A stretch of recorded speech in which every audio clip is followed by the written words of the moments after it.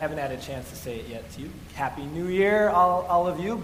Blessing that God has brought us to 2014. And if you're a guest with us this morning, I always like to point out there's a goal insert in your service folder that can be of help for you as we study God's Word together. Pray that more and more people get into the habit of also filling in those blanks, as that just is another help in remembering kind of the main points of the service or the sermon for that week. I know whenever you hit more than one sense, it tends to make more sense. So the beginning of a new year tends to be a great time for people to sort of look at their lives, reevaluate, consider things that they'd like to make improvements on, whether that be financial, health-wise, or spiritual. And some of you here today probably, whether it's been spoken or unspoken, official or unofficial, have made a New Year's resolution of sorts for 2014. And so I've got a little bit of class participation here at the beginning of this message. What I want you to do in just a moment is to turn to someone seated near you you're not related to, and I want you to first share with them, do you have some sort of a New Year's resolution or a change that you'd like to make in 2014? If you haven't thought about that yet, like maybe I should look at the big picture in my life, this is just bonus. This isn't even God's Word. This is just help to you to take time to think about that, okay? And if no, then just, I haven't done that yet. If yes, share with the person what that is, all right? So we'll take about a minute. Someone not related to you. All right, go ahead. It's uncomfortable at first, but then you just really like it. So go ahead.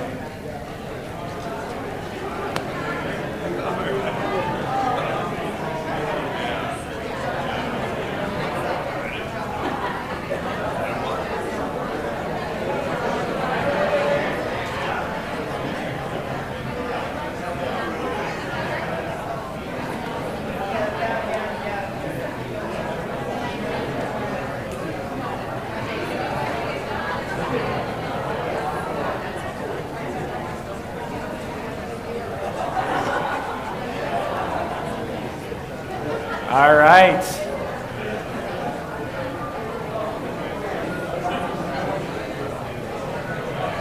I'll say that you guys did much better than the first service. I'm not comparing, but like I had to hurry and start talking because there was silence at the first service. But thank you very much for your participation. I hate to be the bearer of bad news, but I'm going to tell you something you already know. Very few New Year's resolutions actually take hold in people's lives. In fact, the newest statistics that just came out this week is that 25% of New Year's resolutions, that's 1/4 of them, they fail by the end of the first week. First week, 7 days, all right? 40% fail by the end of the first month, so that's almost half of them. And here's the most startling statistic of all. 92% of New Year's resolutions never take permanent hold in people's lives. It's just something that they do for a while and then it doesn't take hold. And here's something that I am not at yet. That percentage is infinitely worse than 92% if you're 50 years old or older. That means what? We get more stubborn in our ways as we get older, right? Now, these words or these statistics aren't very encouraging, but they're probably not very surprising, are they? And one of the reasons is because you know how hard it is to make big changes in your life. And in fact, that's why they become New Year's resolutions. Because if they were easy, you would just do them when you found out you should do them. But they're hard, so I'll wait till January. The new year, right? And to make big changes in our lives, whether that be physically, whether that be financially, whether that be spiritually, can be very, very difficult. We know we need to make them, but it's hard. And that's just the very first point that I want to make sure we all understand. Our first fill-in. It's hard to make changes in our lives, isn't it? Maybe small changes, not so hard. Vanilla to chocolate, it's not a big, hard thing. Big changes in our lives is very, very difficult. Now, this can be kind of depressing, but I want to let you in on something that dramatically changes the percentage. There's probably more than one, but one of the things that dramatically increases the likelihood of a New Year's resolution or a change sticking is if you find someone who has that same New Year's resolution and you go after that goal together. The statistics dramatically change. When you find, I'll call it an accountability partner that motivates you, encourages you, chastises you nicely if needed, and goes after that same exact goal together. You've probably found this to be true in certain areas of your life. I know I have. I'll give you an example of this. About 3 years ago, P90X, and every time you say you got to go X, P90X, that exercise program was very popular.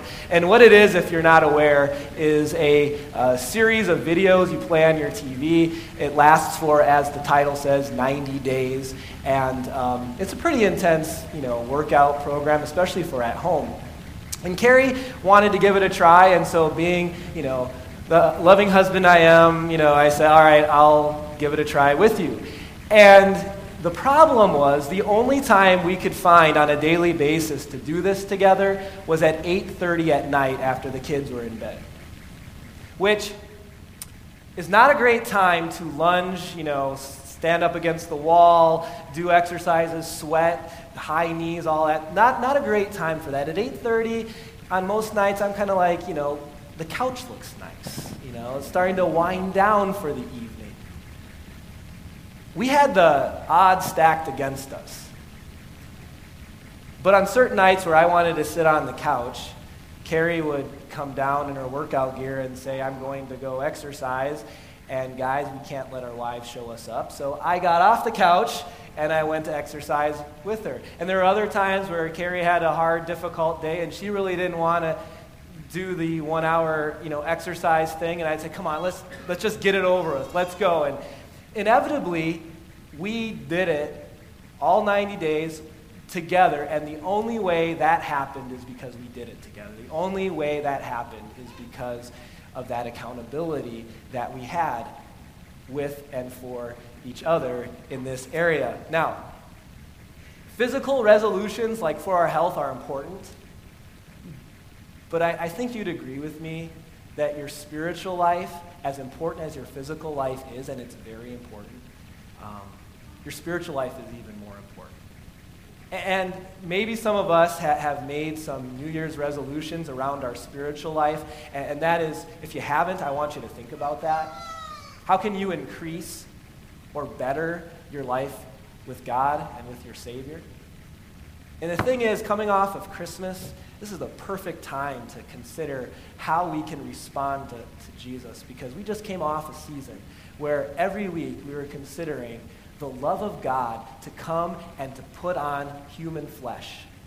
As one writer said, it was God in a bod, right? Jesus come down, put on human flesh, live in a sinful world for us. And not just that he would live here, that would be sacrifice enough, but that he would take on our punishment on the cross and win for us a confident future. That through faith in him, we know where we're going. That through faith in him, Paul writes that your citizenship not will be in heaven, but your citizenship right now is in heaven. So whether it's your health or a loved one's health, whether it's challenges in your life or people around you, there is one thing that remains unchanging: where you're going to be someday. And you'd think, right? You'd think that awesome message would just totally blow up and change our lives every single day, every single moment. Kind of like you'd think that if people realize how important it is to exercise daily, that they'd do it. Or how important it is to avoid certain foods, that we'd do it. You just think that to be the case, right? But it doesn't happen. And in the spiritual realm, the reason is in part because we have two big battles every day. One of them is against our sinful nature. You see, when you became a Christian, God started this brand new life in you, and you're able to follow God and do godly things with the Holy Spirit's help. But until you get to heaven, that sinful nature is still battling. And I don't know about for you, but for me, to have the right attitude every day, to do what I know I should and not do what I know I shouldn't, it's exhausting. It's hard. That battle against the sinful nature can get tiring. And the other thing we battle is not just our sinful nature. We battle what I'll call the current of culture, all right? Which is, think about swimming and all of a sudden a white rapid comes and pushes you downstream, but you need to go upstream. That's what culture does to us. 9 times out of 10, what culture is for is not what God is for. And so we're daily battling that, and it's exhausting. And so, of course, we would say that our lives should totally change. And some days they do. But at times, our spiritual life, our faith relationship with Jesus is not where we want it to be. And I want you to know that culture and sinful nature, they're real elements, but they're not excuses for us. No more than the couch is an excuse for me not exercising. It's the couch's fault. No, it's not. Or ice cream is the excuse for, a few extra pounds. It's that, you ice cream. It's not. Yes, sinful nature and culture are there, but it's my waywardness. It's my sin, and we need to take ownership of that and ownership of the fact that through Jesus we can change things. Now, our second fill in the blank is then just simply this truth. Why is your relationship with Jesus and faith so hard? Because sin, or the sinful nature, and culture challenge it every day. Every single day until you close your eyes to go to heaven, you'll be challenged in your relationship with Jesus. And so if there is no time to consider that relationship, the current will take you naturally in the direction you don't want to go. Every single one of us. We're not the only ones that have faced this issue. 2,000 years ago, there was a group of Christians that were in a very similar situation, sinful nature, current of culture, but it was even worse. The society that they lived in, and we think most likely that this letter we're going to look at was written to those same Roman Christians from that book of Romans that we read from earlier, that in our culture, in their culture, it was much less Christian than even the American culture is today. It was much harder to follow Jesus in their culture than it is even in our culture today. And not only that, they were not just threatened with people's words or people not understanding where you're coming from. They were actually threatened with physical violence and death. And thousands of Christians were killed in the Roman Empire right after the time of Jesus. This faith in Jesus was not accepted, and people lost their life because of it. Now, at the very beginning of their faith life, I want you to listen how the writer describes how they would battle against that. Hebrews chapter 10. The writer says, "Remember, Roman Christians, those earlier days after you received the light? Remember right when you came to faith, right when you first understood the joy of Jesus and the joy of heaven. Remember when you stood your ground in that great contest in the face of suffering? Remember when you stood your ground against those that wanted to persecute your faith and Christians? Sometimes even you were publicly exposed to insult and persecution. At other times, you stood side by side with those who were so treated." And so this is how their faith life started. And if you're a person who came to faith later in life, not as a child, you probably remember when the gospel was brand new to you and how it just totally changed your perspective, it changed your goals, it changed your purpose.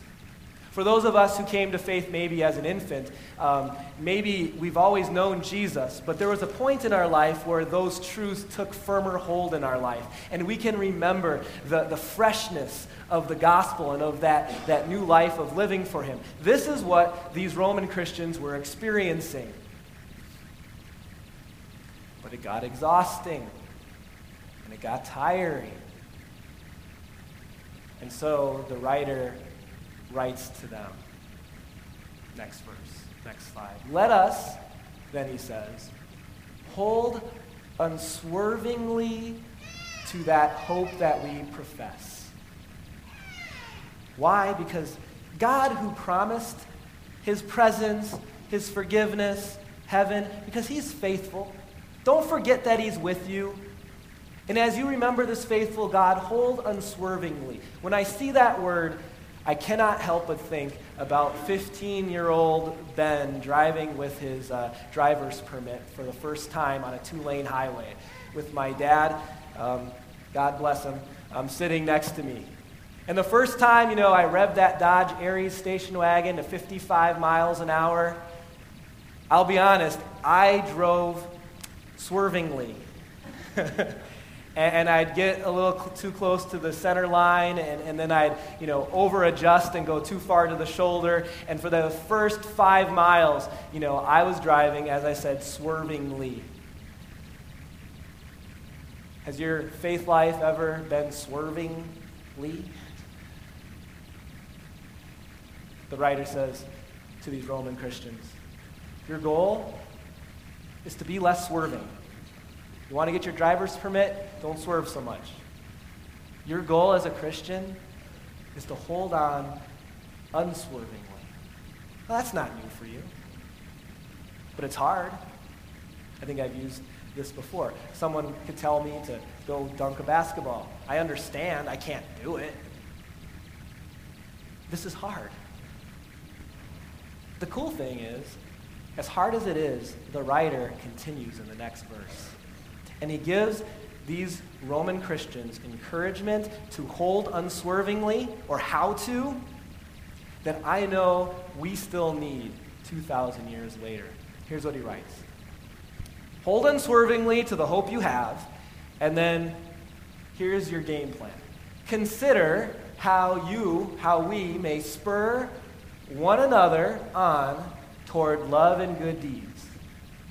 And then he says, don't give up meeting together, as some of you have been getting into the habit of doing. What he's saying is, you used to always get together. You used to encourage each other.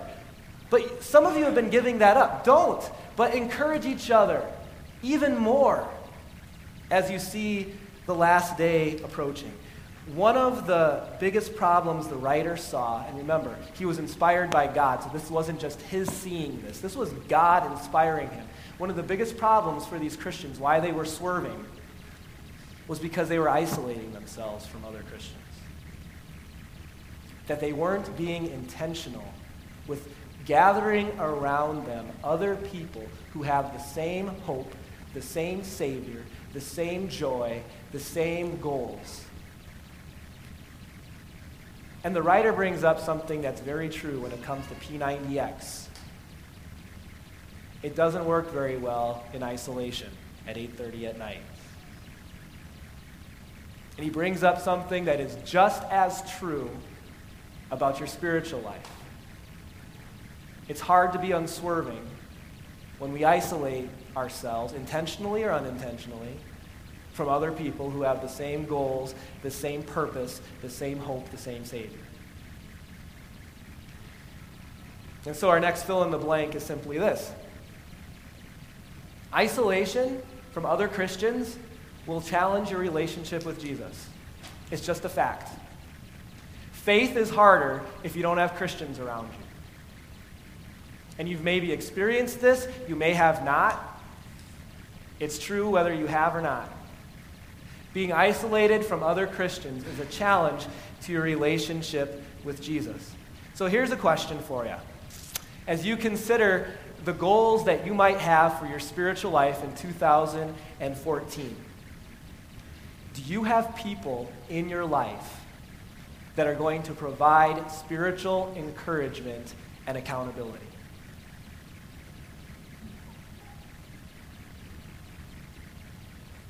It doesn't matter what age you're at. Doing the right thing, the godly thing, is easier in middle school if you have other Christian friends that are trying to do the same thing. It's easier in high school. It's easier in college. It's easier as a 20-something. It's easier as a 30-something. It's easier as a senior citizen. It doesn't matter.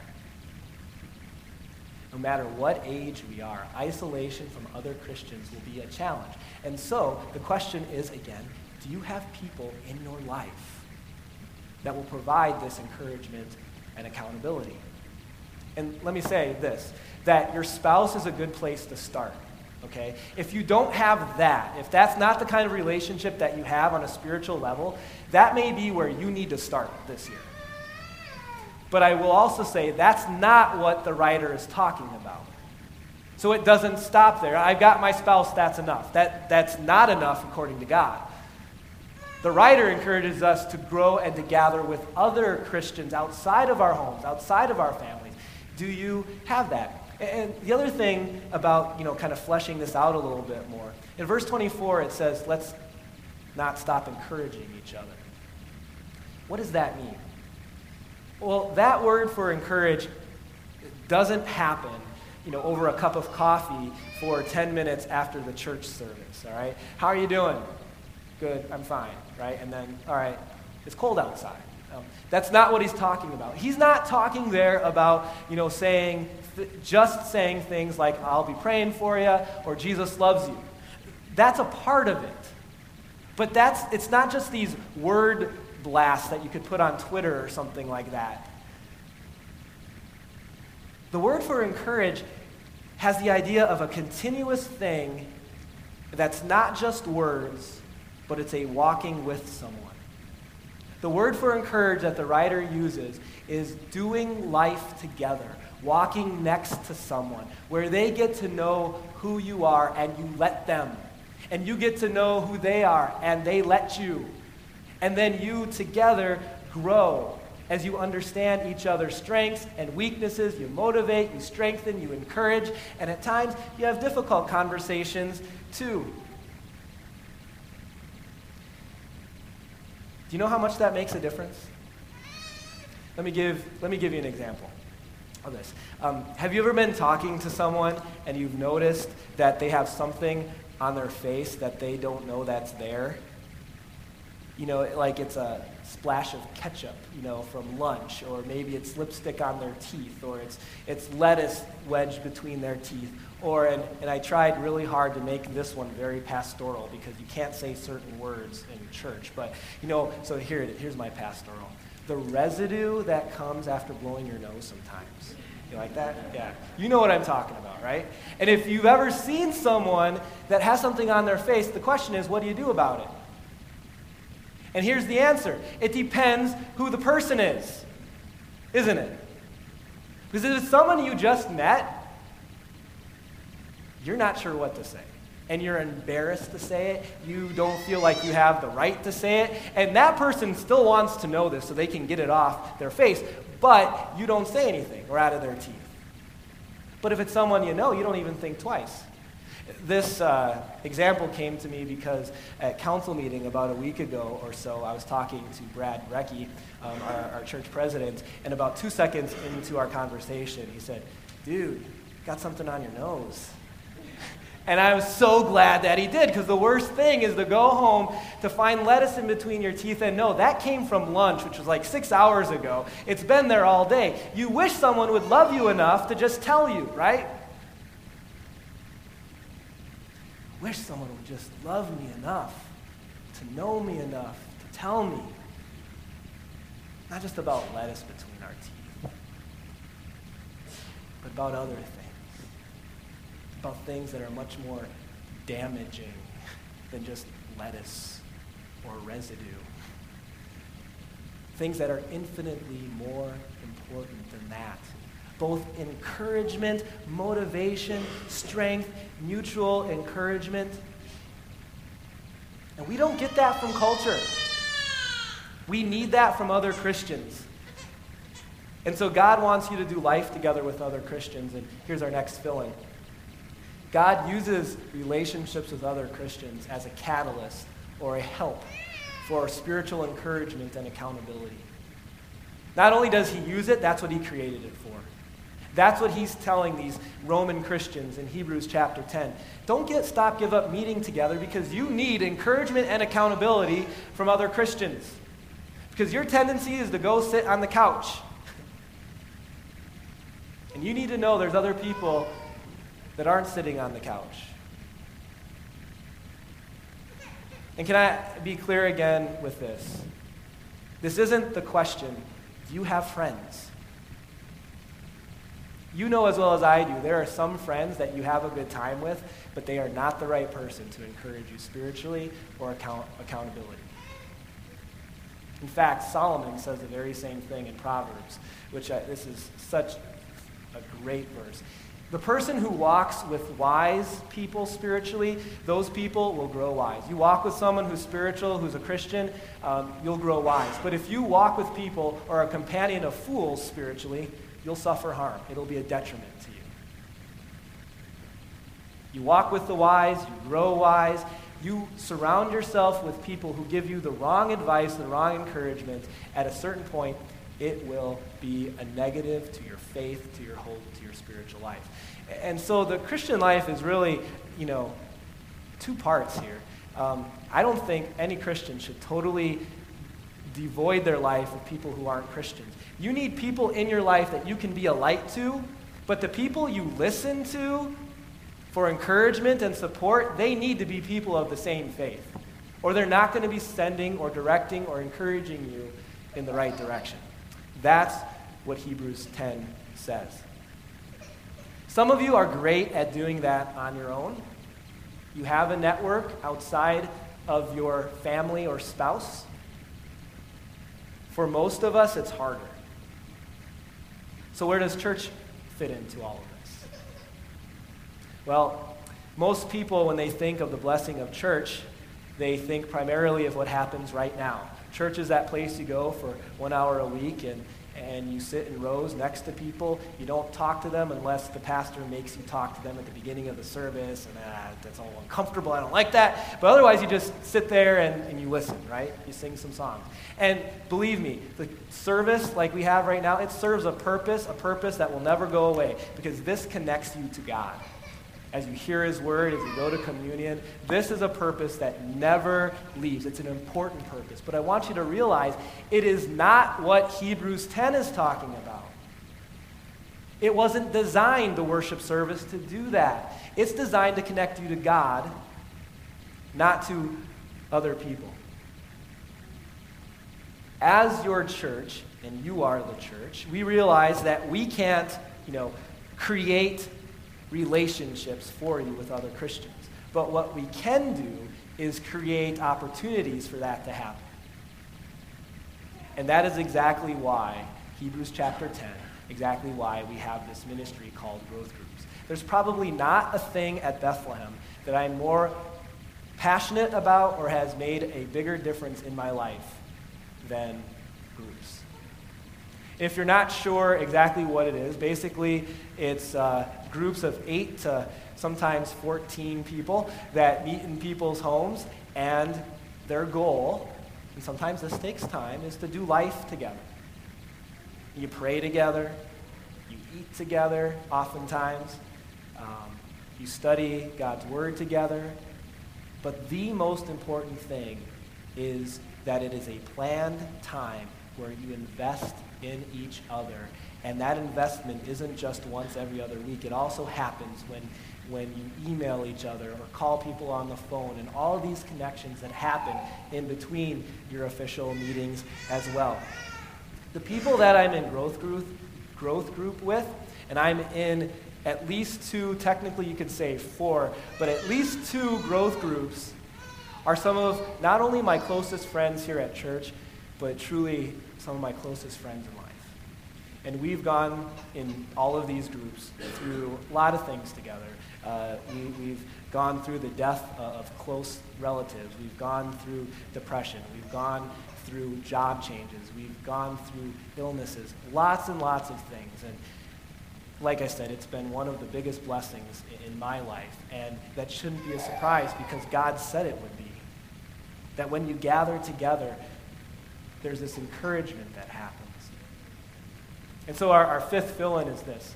Growth groups are a way, and I realize some of you are great at just creating this network on your own. Most of us aren't, but you might be. So growth groups are a way that you can do life together. Sometimes you've got this goal that you want for the new year. You're not sure how to get there. Here's the cool thing. You maybe have this goal to grow closer in your faith relationship with Jesus, and we've created a way for you to get there. You don't have to worry about the way. We've done that.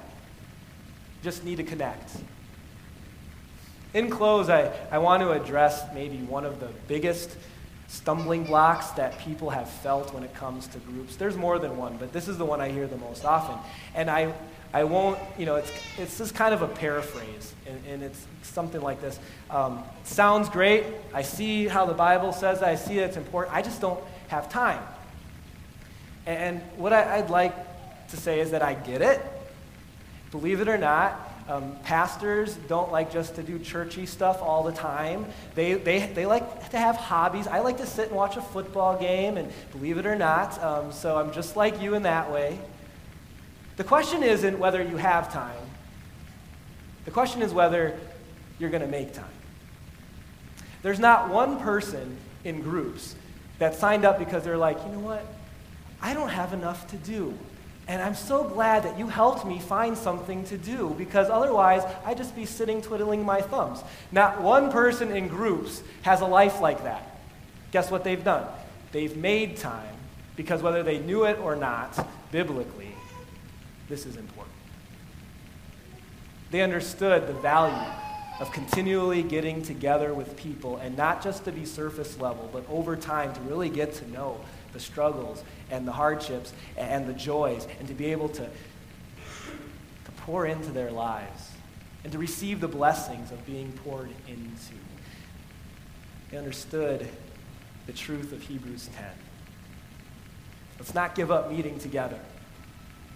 Let's encourage each other all the more as we see Jesus' return approaching. That's my goal for you in 2014. I hope it's in groups, doesn't have to be, but that you would find other Christians to do life together. Let's pray. Dear Heavenly Father, we thank you for your word that is just as true 2,000 years ago as it is today. Lord, we thank you for the Christians in our lives, and if those relationships have been very surface level, pray that whether people are in groups or are going to be in groups, that those relationships would grow to be the strengthening and encouragement that we need as fellow Christians. Lord, as we continue to pray this morning, we keep in our prayers Murray and Dale Lemke as Murray's brother